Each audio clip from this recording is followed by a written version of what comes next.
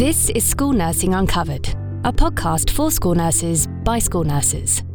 Brought to you by the NHS team behind the Chat Health service, partnering with the school and the Public Health Nurses Association. So hello and welcome to School Nursing Uncovered. During this first series, we're going to uncover challenges and issues that affect children, young people and their families across the UK. We're going to explore topics such as mental health, vaping, safeguarding, gender identity, and importantly, we're going to look at what actually is the role of a school nurse. In today's session, we're going to talk about mental health. So I think I should start by having some introductions. My name's Sally Ann Sutton. I'm the Interim Professional Officer at SAPHNA, the School and Public Health Nurses Association. And with me, I've got Tiki, Anne and Craig, who's all the way off in Cyprus. So I'm going to let each of them introduce themselves. Hi, I'm Tiki. I'm a school health nurse and community practice teacher based in Oxfordshire, and I work within Oxford City itself. Hi, my name's Anne and I'm the practice educator for Connect for Health in Warwickshire and obviously have the Scupun background. Hi everyone, my name's Craig Johnson. I'm a specialist community public health nurse and clinical advisor for SAPHA within British Forces Cyprus. We're talking about emotional health and well-being, mental health and well-being. And probably a good starting point is to think about what is the role of school nursing in supporting children and young people's emotional health. So let's think about promotion, prevention, protection roles. I think sort of emotional well-being underpins everything, doesn't it? So unless a young person or a child has good emotional well-being, they're going to struggle with everything, all aspects of life. So I would say our input in there is fairly key. Yeah, I agree with that, Tiki. I think it's that early recognition of a young person and, you know, sort of particularly having that face-to-face contact with them. I know we struggled with that during the COVID era, but it's those facial keys that you pick up on that all indicate that there's a little bit more to that and allows the school nurse to dig a little bit deeper when they're with that young person. So I think it's that early intervention, getting in early, that's key for us as school nurses. We're probably one of the first health professionals that young people are likely to visit independently by themselves. And we want to not just be able to offer them support, but a positive first contact of health. Because we know that positive first contact can lead on to additional positive contacts in the future. So I think we've established that emotional health, supporting children's emotional health is a really big area for school nursing. So I just want to take us back a step and think about our role in promotion. So what we'd like to do as school nurses in our public health role is promote emotional health and well-being so that children thrive. So what sort of work do you do? What interventions in schools or other settings do you offer that can help young people to just thrive, to develop emotional intelligence? I think what's key is that schools are mental health friendly. So we're not the only professionals who can actually support young people and children to achieve good emotional and mental health. So part of the role that I see for us, the specialist community public health nurses, is supporting schools to create those kind of communities where all the staff are informed, all the staff understand and have some basic skills. I know schools get really worried, and I understand that because more and more seems to be being piled on them as responsibilities for them to deal with. But actually, I think in the long run, it will help schools if all people within that community understand and can support children. I don't know what you think, Anne. I agree, and I think the difficulty that we've come up against post-COVID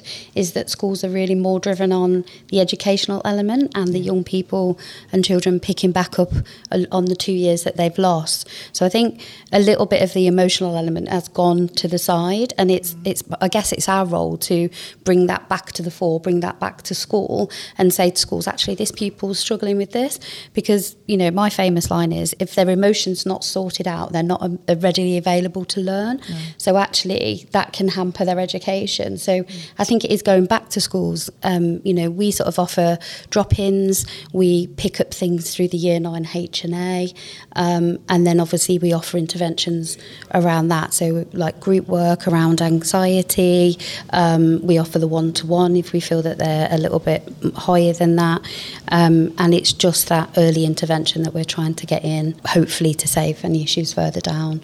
But it's around that tier 1 work. So first and foremost, one of the most fundamental aspects of our role is our visibility within the communities. We're really fortunate in British Forces Cyprus. We have smaller caseloads, and within those caseloads we're able to offer that real direct quality work as well.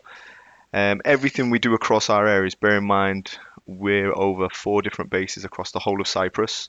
Every base is slightly different. Treat it as a town or a city within a local authority. So everything is needs-led and tailored to each community. We utilise a number of tools to generate the data, from anonymous health and wellbeing questionnaires to our health assessments, to start to generate that information. Going back to that visibility and accessibility within the community, it's not uncommon to see us outside of the school, in our communities, in the youth centres, in the sports clubs, cafes, shops, in the local gym, at the running track. Any area, any community area, you're likely to see the school nurse, whether that's in a professional capacity there physically or out within the community as a member of the community as well. And I think that's really important. We offer a secondary school drop-in. We work very closely with our colleagues in CAMS, pulling together all community assets. I'm very fortunate enough to be in all of our schools pretty frequently, offering teaching sessions, assemblies, lunchtime critical debates, staff training awareness. We also work closely with our colleagues within school and complete direct work, one-to-one work.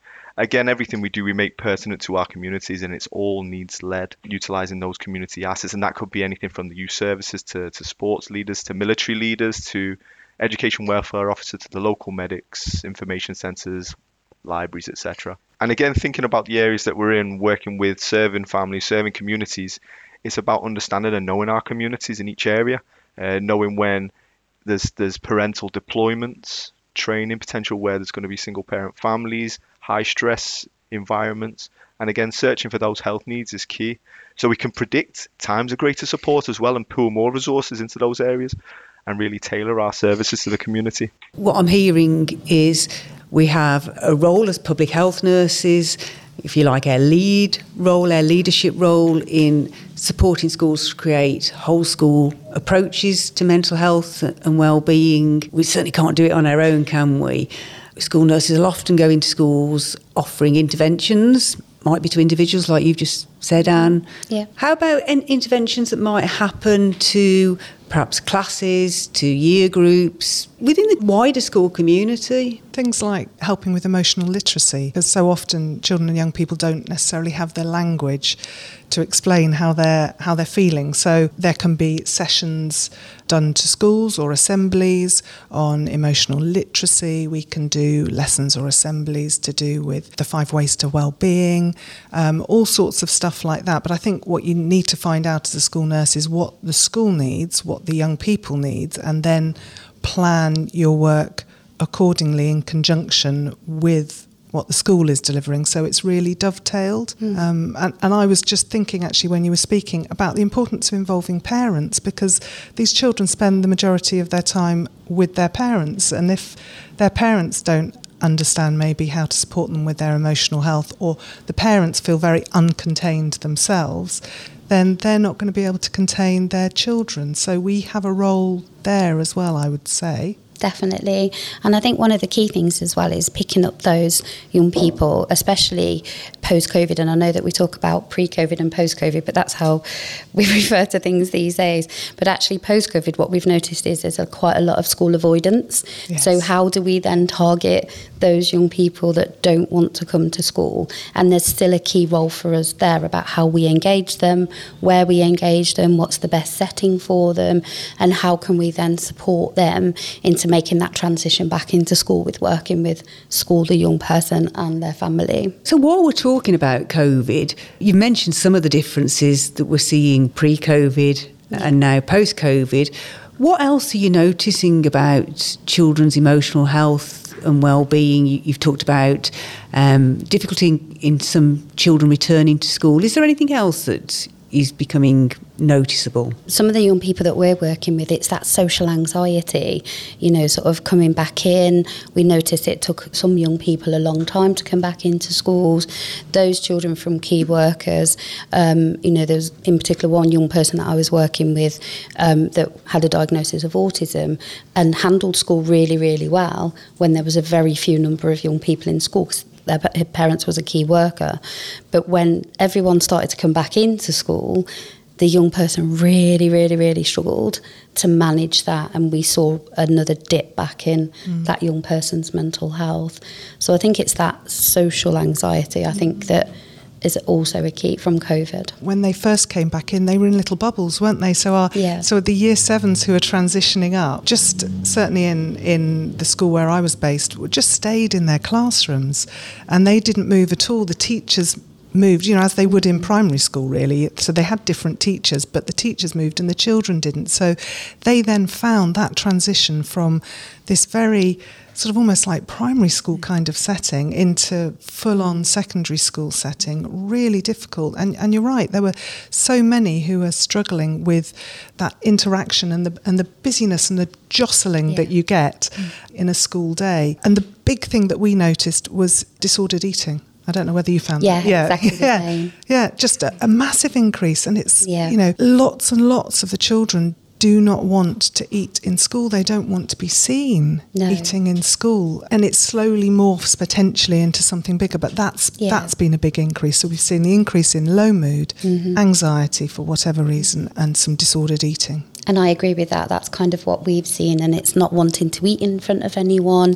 And that's linked to disordered eating, but also to body image and all of that kind of thing. Because I think as well, a lot of young people were doing things on screen, weren't they? They were doing things virtually.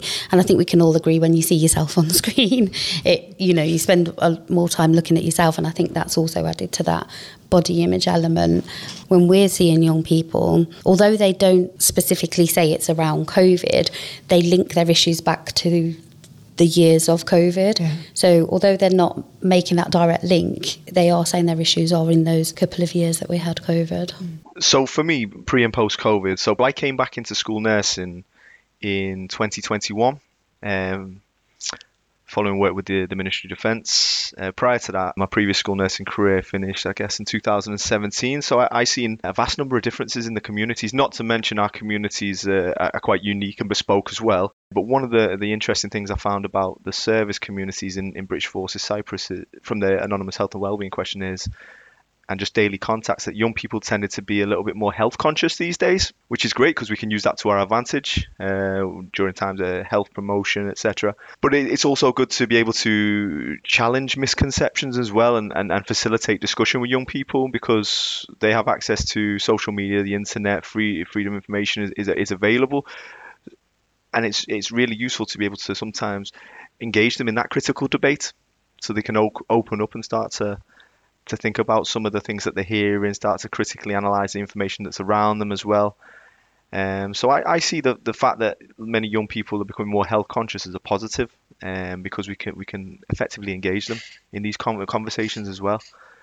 Again, I found a lot of young people be more vaccine conscious as well, wanted to know more about vaccines, contents of vaccines, what we're having, which is great. Again, I see that as a massive positive. They're taking note of health and things which are important to them. So I only see that as a really positive.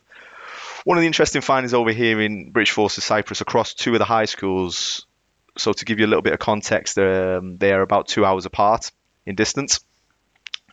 In one high school, the sixth form community, or I'd say the sort of 16 to 18 year olds, on the Anonymous Health questionnaires, lots of their data was coming back as they're quite risk averse. But in the other high school, it was quite high risk taking behaviours. Again, we expect young people to take risks and teenagers to take risks, but it was interesting the contrast across both areas. And I don't know if post-COVID had anything to do with that, because the lockdowns were very strict. We had to text the number before we left. You had a time slot, and if it was a lot. It was really heavy. I'm living in smaller communities where prevention, infection prevention, control. Essentially, it's around containment. We live in a little village essentially, and we're also an active military base. So it's key to keep everyone fit, healthy. So I'm not sure if that had any sway in the post-COVID behaviours in some of our communities. Again, personally as a school nurse, I've seen an increase in anxiety, low mood. Specific conditions coming through like Tourette's syndrome, things like that coming through, and also supporting the baby immunisations clinics. Parents seem to be a little bit more engaged, asking more questions about vaccinations, which again I only see as a positive. We're aiding informed consent, which I think is brilliant. I've seen a higher number of school avoidance post-COVID. We're very lucky to work very closely with the EWO and the schools out here as well. But that's something that I've noticed out here specifically. I'm not sure if that data mirrors in the UK, but I think going on to what Anne was saying before, school avoidance is an issue in some areas. And it's actually very difficult, isn't it, to remember back to before COVID. So you can absolutely understand why children and young people are making those connections. A lot of school nursing services will have single points of access, so parents might be contacting us on behalf of their children, particularly younger children. Are we noticing anything that parents and carers are raising as concerns or worries, particularly that perhaps may have changed since pre-COVID times? I think it does come back to that school avoidance, that support in getting their young people back, their child back into the school setting. They're really struggling.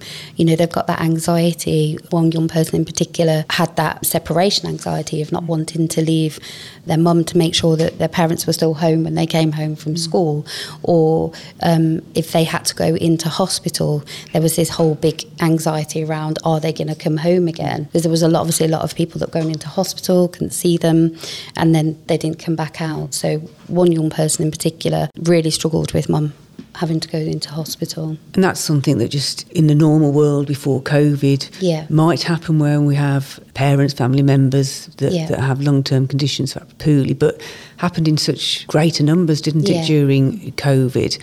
So you touched on children concerned that parents might not come back out of hospital. So, I'm just thinking about bereavement and, have you seen an increase or a change in presentations around bereavement-related issues with children and young people? I've not, but I do worry about the longer-term impact of that sort of diet that they had, that emotional food diet that they had during lockdown, where households were probably viewing and consuming all that data about the death rates, the hospital. It must have been really scary, because hospitals should be somewhere safe that you go and on the whole you get better, but to be seeing images and hearing accounts of hospitals being unable to cope, nurses being in tears, that as adults that was fairly difficult to process, but for a child.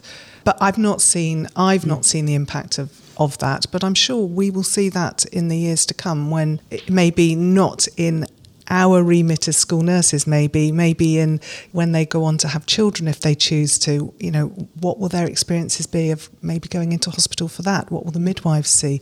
It must be somewhere logged away inside them, mustn't it, really? Yeah, I agree with that, and I think we're not really seeing that.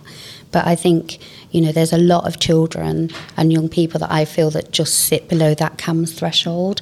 They're just a little bit higher than the work we could do as specialist community public health nurses, but they're below the threshold of CAMHS, and it's what's out there for them. Well, they've been accepted, but the waiting list is so phenomenal. And I don't know how you work in your areas, Anne and Craig. I'm not quite sure what happens for you guys, but in our area we hold them because we're based in the schools, so we're just constantly seeing these children who actually we've referred. I saw a child yesterday who was referred in January by the GP, and she's still self-harming, she's still having suicidal thoughts 2 or 3 times a week, and she needs that specialist help, but the pathway she's on it's going to be at least probably another 9 months before she's seen, because they're just overwhelmed. You talked about the scenes in hospitals, and that was just running through my head, and the fact that our children and young people weren't just exposed to news looping round of what was happening in the UK, but actually some scenes that you could argue were could be very traumatising. To adults, you mentioned what it was like for us to watch them. So we're talking about children that have been exposed to trauma, that Anne, you talked about, are creeping above that threshold to which school nurses can offer support. So I guess that moves us on to the challenges that we're facing. So having to hold children and young people on our caseloads and support them as best we can because of waiting times in specialist services.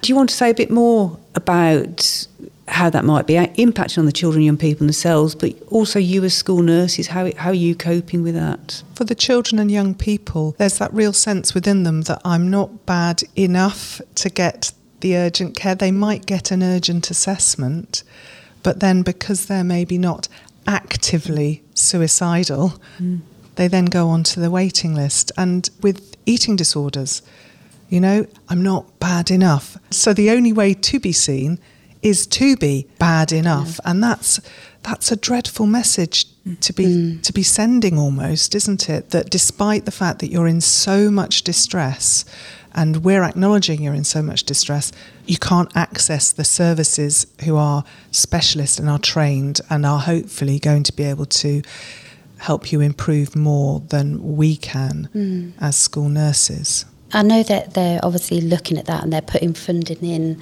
to try and support that, but it's how long's that going to take to embed, get back through the waiting list. And, I agree with you, Tiki. I think it's that important message to children and young people that because when they're in crisis at that point. And then, it's sort of 12 months down the line and they're thinking, well, I don't have that same issue anymore, so why am I here? And for us, I think it leaves us having to give them the skills to be able to manage their situations in that present time, giving those strategies.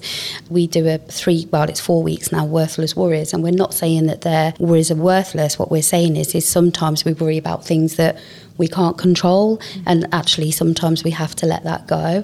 And I think as specialist community public health nurses, sometimes we have to let that go. We can't hold all the worry because we just won't be able to do our jobs effectively, but it does leave it sitting with you about particular young people, about them getting that right support at that right time. And I think it's the right support at the right time that's key. In specialist mental health services, they have robust models of supervision that we perhaps don't see out in community nursing, school nursing. So you're saying, yes, you have to let it go, and as nurses we have to let things go. We have to realise where our boundaries are, what we can cope with. Is there anything that can be done to support school nurses? Do you get access to adequate supervision to help you talk through children, young people that you support in the challenges that you're facing? Or are there gaps there? I think it probably varies depending on where you are. I'm very fortunate where I am. We meet weekly as small teams. It's an ongoing theme of you're supporting this young person, and I'm really worried about what I can do because I don't know what else I can do. And then we get monthly CAMS supervision, and that is invaluable because when you've run out of things that you think you can do, they give you the specific tools and the specific techniques so that you can actually carry on supporting that young person, so you don't feel like when I say just listening, you can't see me, I'm doing air quotes, just listening, because actually I think that is such an invaluable part of our role and really supports an awful lot of young people with their emotional well-being. But there are many children and young people who need more than that, and when you run out of those extra little skills that you might have picked up throughout your career, having CAMS supervision so they can really give you some specific techniques that you can work with a young person. I had a young person I was working with who was school avoidant, massively school avoidant, and really, really anxious about it. And I had run out of techniques. He's on a waiting list. I had run out of techniques.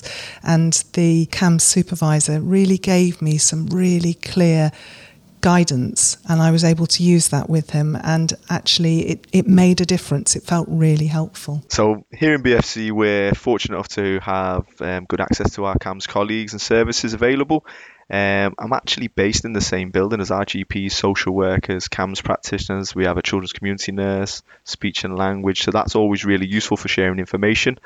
To put it into context, though, we have to remember our communities are very small communities, and our families don't have, I suppose, the luxury, is that the right word? The luxury of having that extended family because they're on a military base. So community here is key, and the services and those community assets are essential. In a previous life in school nursing, we also had access to, when I was in Sefton, we had access to a emotional health and wellbeing nurse, again, where we could access supervision from the emotional health and wellbeing nurse, which was always great because, as Tiki said before, when you feel like you're running out of ideas or you've done the most of your capacity, it's what next? Who's giving you that information to reaffirm that you're doing the right thing or what you need to do next? Here in British Forces Cyprus, we also have family and children in need supervision. Again, that incorporates the wider multidisciplinary group supervision part of the team. And we also have multidisciplinary meetings with our GPs, CAMs, health visitors, children's community nurses to support our families who might have greater need. So what's your experience, Anne, in the area? Because we've already acknowledged it's variable. We're very lucky in Warwickshire. We have quite a robust supervision schedule, sort of safeguarding, clinical, managerial. We have the ad hoc, so it's an open door. So right from the service manager down, if a practitioner's got a concern or a worry, or they just want to bounce things through, we offer that open door policy, and everyone's able to have that access to that. So that's really good. Unfortunately, we don't have that CAM supervision, which is quite interesting to hear you say that. But we do have on-call clinicians at our local CAM service that we can call up and say, anonymously, we've got this issue. How would you best guide us? What would you say your advice would be to that, whether that's a referral in, or could we do this, or could we do that? So we do have that, but we don't have that regular monthly CAM supervision, which is quite interesting to hear you say that. I took a call yesterday from an ex-colleague of mine who's been working in the independent school nursing sector for some time, and it was quite interesting because she was saying, who can I go to get an urgent mental health assessment? She said, I don't actually know what my roots in are for this young person who's come back to school, who's lost loads and loads of weight and is paranoid and is feeling suicidal.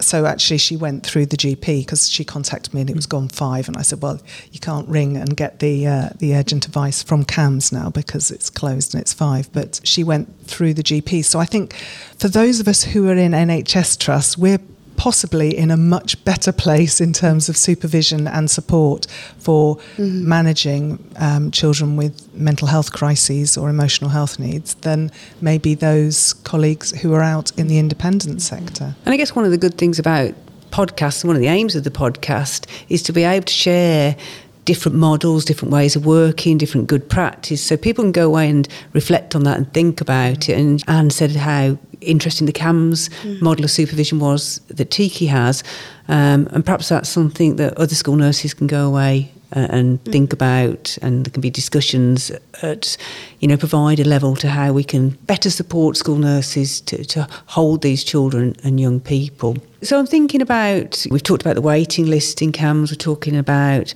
how school nurses can support children very well, but there's times when they need more specialist mental health support.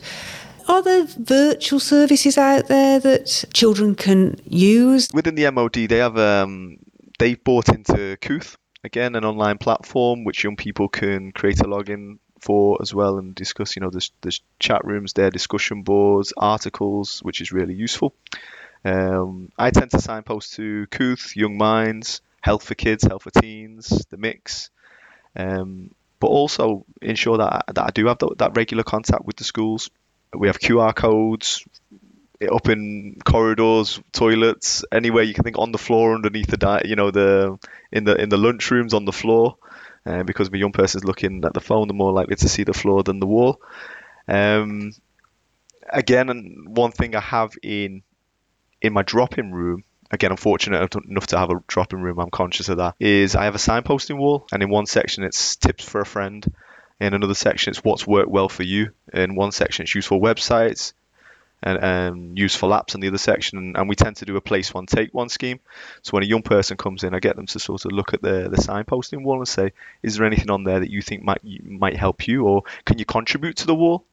So if you're taking one, can you contribute it for the next person? And that seems to work quite well. And I feel that empowers young people to start thinking about some of the choices that they make and how to improve their own health literacy as well, which is a great thing. And again, not just targeting the schools, targeting the areas where our young people, where our teenagers will hang out, where they'll congregate, whether that's in, outside the cafes, the gyms, the track, the youth clubs, the sports clubs, knowing your areas where young people will be.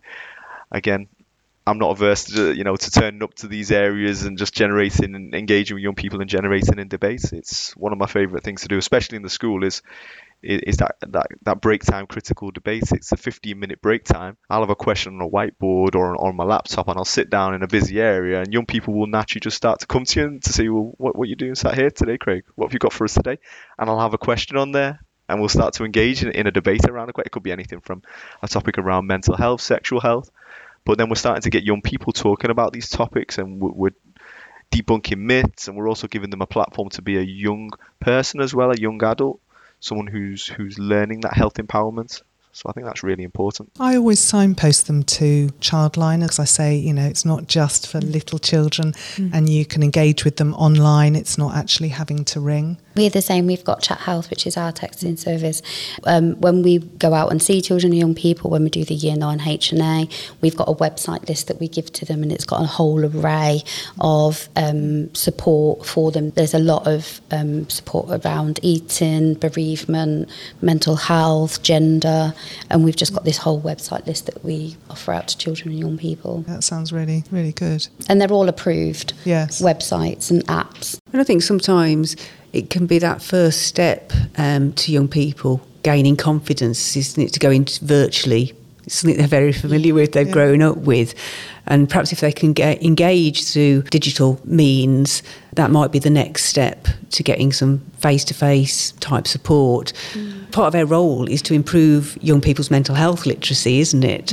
So actually getting them to be able to access reputable sites, because that's a really important point that you made, Anne, isn't it? That reputable sites, thinking around sort of health for kids and health for teens, that we know that any of the links from those are to reputable national mental health sites such as Young Minds. So that's really important, isn't it?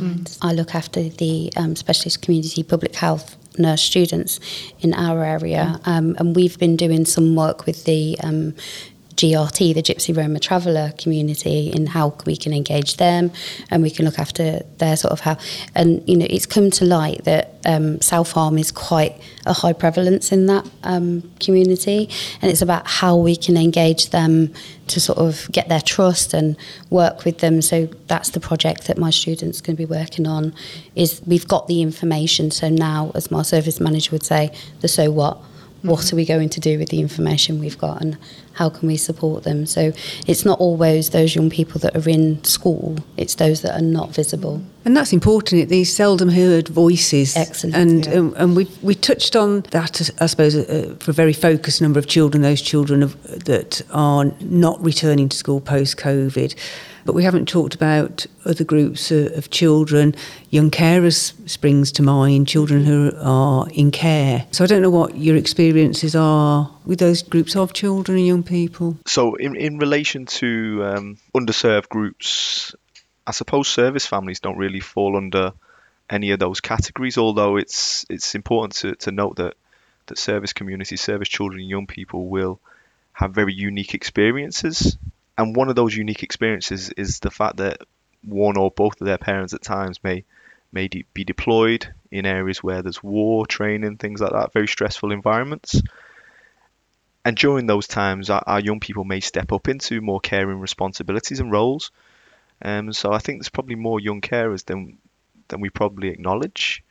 There are different factors to that, i.e. within the community and how the community works as that extended family as well. But I'd be remiss without mentioning those specific unique factors for our service children and young people. I think we have lots of groups of sort of, don't want to use the term marginalised populations, but, within our schools and within young people.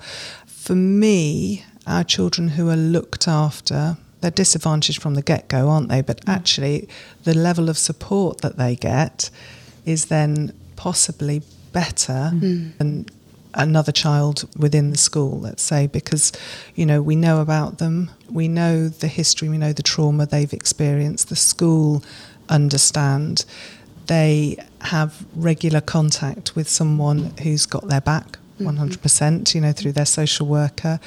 They have access to mental health support faster than another child might do. They have the regular opportunity, once a year we do the health needs assessments with them, to touch base with someone and hopefully grow that trusting relationship. So I haven't seen a massive difference in our looked after children, but something you were saying then, Anne, about your Gypsy Romany traveller communities made me think about when we break down the demographics of the children that we see in schools, with mental health. Predominantly, it's our white British children who are coming and seeking help. That's something I feel really strongly we should be trying to tackle, and I don't quite know how to tackle that, because I know it's not just our white British children who are struggling with their mental health, but there's something about accessibility. There's something about the fact that certainly within our Oxfordshire population of school nurses, we're very white.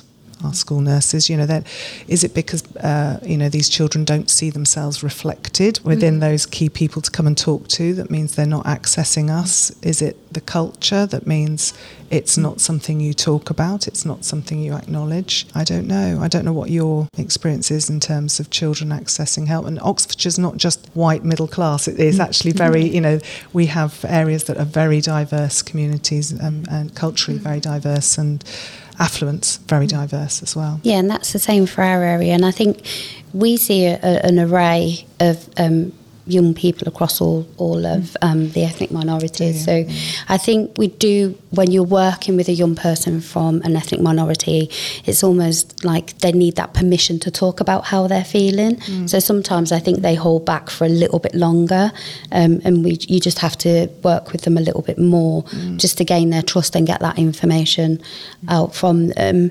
And another big piece of work that I've been involved in is around the refugees and the mental health and the trauma, and it's a real high trauma that they've seen as well. But obviously, there's quite high proportions going into secondary schools in our area and the primary schools, and the long-term impact that's going to have in terms of that mental health support for them as well.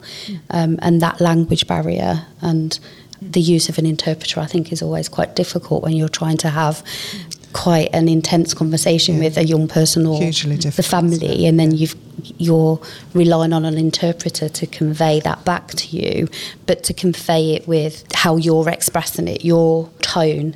When I think as specialist community public health nurses, when you're talking with a young person, you adapt your tone, don't you, to what they're telling you in the situation, and that sort of empathy, and I'm not always quite sure that comes over well with an interpreter. There's got to be a challenge, hasn't it, relaying information through a third party. Within our areas, within British Forces Cyprus and other serving British Forces areas, with our serving Commonwealth communities, we have lots of serving people, children, young people, where English isn't the first language. If I'm being critical of myself, actually, when I think to drop in contacts, I tend to see more white British young people. Being sort of critical of myself, it's about thinking, well, how can I better engage with all of our communities as well? Is it around that identifying or having that option to see somebody else, or maybe differences within the culture? So I guess, we're identifying groups of children, young people that might find it difficult for a variety of reasons to access services. And I'm just wondering, in terms of our public health role, is that where expertise and reach as public health nurses works, in terms of how we work with communities, groups, how we work with faith groups, so we can get health promotion messages across to those children, young people, those families of parents where they might not want to or feel able to access our services. So you started to talk about how you're working with asylum seekers, refugees. Have you got any examples of how you might work with community groups, faith groups, in the early help settings even, again, as part of that wider community? We've got an outreach development group, one's for GRT and one's for the home educated, and we're just sort of now sort of working about how we can work out in the community, that community-based asset, sort of, is the homes always the right environment, is the school always the right environment, is there somewhere where the families and children and young people feel more comfortable to come and have that conversation with us. So it's just kind of that sort of reaching out, and how do we do that, and thinking out of the box, and it not always being the same way that we've always done it. And I suppose that's how we're moving now, with place-based and population-based working. We very much, haven't we, got to do it in partnership with other services, but in partnership with communities and using strength-based approaches. During the podcast, we've been talking about how do we as school nurses identify young people who are really struggling with their mental health compared to those that are sad, and quite rightfully so. Something tricky's happened in their life and they're sad, versus those that actually might be starting to experience, clinical levels of anxiety and depression. And that's not for us to diagnose, is it, as school nurses, but we need to recognise that. It's helpful if we listen to a clip, one of the audio clips from the Health for Teens webpage, where we listen to what young people have got to say about their feelings on the topic of depression, sadness. So we'll just listen to that clip. Health for Teens. Health Uncovered. Do you think that lots of young people experience depression? It is very difficult to tell. Obviously, not even just depression, a lot of key factors and stuff. And most illnesses that are like mentally caused are really hard to spot. I've knew someone who's had anxiety, but I did not know until they actually told me. You can never know what's going on inside someone's head, because even if they say they're fine, they might not actually be fine. So it's kind of like a mask that you put on, I'm fine, and that people take that as its face value and then they don't look into it more, which is why I think it's quite hard to spot. I think mental illness and depression, anxiety, all of those have become a lot more common. Society is becoming a lot more accepting, so I think they're almost shying away from people that have that, and they don't notice it as much because it is so normal now for teenagers to go through things like this. Health for Teens. Health Uncovered. I think for me, I feel that last sentence from that young person, that mental health has become the norm, and therefore it's socially accepted. And that's quite sad to hear, that that's how young people define mental health, that it's socially normal. And I don't know whether there is genuinely more mental health concerns, there are generally more mental health concerns than there used to be, or whether it's just that young people and children are better informed about them and feel able to come and access support. I genuinely don't know what it is. I do find it quite concerning when a young person comes to me and can quote the DSM and has done their own diagnosis from the DSM, and I think the access to technology to be able to access all these resources is invaluable in some ways, but it's also potentially a bit dangerous, when they come and they say, I think I've got, and they list this disorder that I've never heard of, and it's, it's in the DSM and it's because I've got this and this. And I think that at times can't be that helpful for their own emotional well-being. No, I agree. And I think it's my famous line is, please don't Google. Stay away from Google, because they do.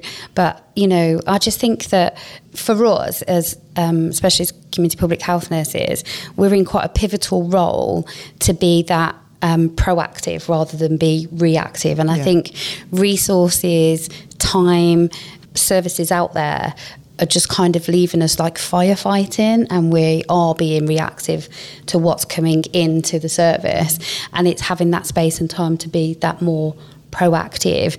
And I know that we do the Year 9 Health Needs Assessment Questionnaire, and we've picked up quite a lot of valuable work from that. And I know that one young person in particular that I went to see just after we came out of lockdown, following his questionnaire, and I was so glad that I'd been able to see him face to face, because it was a split-second look on his face that I caught, and it led us down a different conversation. Wow. So his anxiety and his upset was coming from, he wanted to see his dad. His mom didn't want him to see his dad, but he didn't know how to tell his mom he wanted to see his dad. So I was able to help facilitate that conversation. He got to see his dad, and that was just the root cause. So I think sometimes it's getting down to that, and that's where I was going, getting down to that root cause of what it is for that young person, and bottoming that out, and then finding the right support for them. And of course, in instances like that, what that young person is experiencing is a normal reaction to a really tough life situation, not having a diagnosable mental health problem. Yeah. We absolutely understand, don't we? If you hadn't intervened at that point, if he hadn't been able to speak to somebody, his anxiety could have progressed, couldn't it, and become more clinical in nature. But you're right, it's having opportunities to open out that conversation. That young person that came to you having looked at diagnostic criteria in the DSM, I guess that led you to have a much wider conversation about him understanding, or her understanding, their emotional health and well-being, and perhaps led to a different way of framing things and a different way of thinking for that young person. Yeah, and I think just listening to you, Anne, you say it came from that Year 9 health review, and I just listened to him, and it was a split second, and I caught that reaction on his face. And we often underplay and undersell our skills, don't we? Because actually, someone listening in could just think, oh, you just happen to be in the right place. But no, it'll be from your questioning. It'll be from, we're so highly skilled, aren't we? At being able to read children and young people, read people, and be able to communicate and pick up on those. So we have the chance to get in, as you say, early and nip things in a bud and maybe change the trajectory slightly for young people. And I think the fundamental thing here goes back to our ability to engage with children and young people, our ability to be the link between health and education. I think that's so important, and giving young people a positive first experience of accessing a health professional. We talk quite a lot in our service about that professional curiosity. Don't just take it at face value, and that's with children, young people and their families, the adults around them. It's that professional curiosity and just going a little bit deeper and asking those questions, and that's definitely something that we look to bring out in supervision. So if we're with a practitioner, we'll say, okay, so what would you do in that situation? And it's that so what all the time, isn't it? It is, and it's just made me think about, in the area that I'm still working in the NHS, we've had the Chat Health text lines for ages, and we go in as part of Year 7 assemblies. They're starting to become independent. We want them to be independently accessing health. And we talk about, they can contact a school nurse face to face, but actually you can text us. And we always say to the new school nurses, don't be surprised if you get messages now from young people that might seem quite random, or perhaps they're testing us, but actually don't let those go. Reply to them, start to open up a conversation. And actually we've had ones where a message has come through and that young person is clearly testing, is this a safe place? But that professional has used their professional curiosity, their professional picking up on cues, and started a conversation that's led to something very meaningful. And that young person didn't come to us to get support, or didn't directly come to us asking for support, but wanted something. So it's important to make sure we use all means, isn't it? Their eyes when we're face to face. But also picking up on that digital stuff that we now have had to develop the skills to manage. That is key, isn't it? And it's, sometimes when you're sat on Chat Health, which we do, and you're thinking, in my head, I'll be like, what would I say if this young person was in front of me? And I try and have that conversation with that in my head. And I always go back to some training when we had Chat Health from Clay Frake, who would say, They've reached out to you for a reason. They're reaching out because they want that support. You know, don't be afraid to ask those difficult questions. You know, if it's an expression of suicidal ideation, explore that with them. What's their plan? Have they carried out any of that plan? And sometimes it's like, we don't want to ask that question because we don't want to put that thought in their head, but actually we need to ask those questions because that's when you're ascertaining how safe that young person is in that moment in time. Who have they got around them? And that's key, isn't it? So it's using all of your skills that you would do if a young person was face to face with you, just through a technology. And I think we have learnt, haven't we, how to convey empathy, you know, and connect with that young person through text conversations or other virtual means. So we're coming to the end of the podcast. We're coming to the end of the time, but we could carry on for another hour. Are there any sort of last messages that you might want to give to the school nurses out there listening to this, or any summary points you want to put out there? For me, I suppose it's the importance of listening and not to undervalue what you can achieve by giving that young person an ear and someone who is properly, actively listening, because it might be the first time that's happened in their life. I agree with that. It's that listening and giving them the platform and the time. And I think for me, I would be quite happy to start at worst case scenario and work myself back than not give that young person that time. So, you know, the young person saying something for a reason, and actually if what they're saying doesn't marry up with reality, but actually where's that coming from? Why are they saying that? And that digging deeper and bottoming it out a little bit more with them. As school nurses, we have the skills and tools to support and empower young people to successful, healthy, happy lives.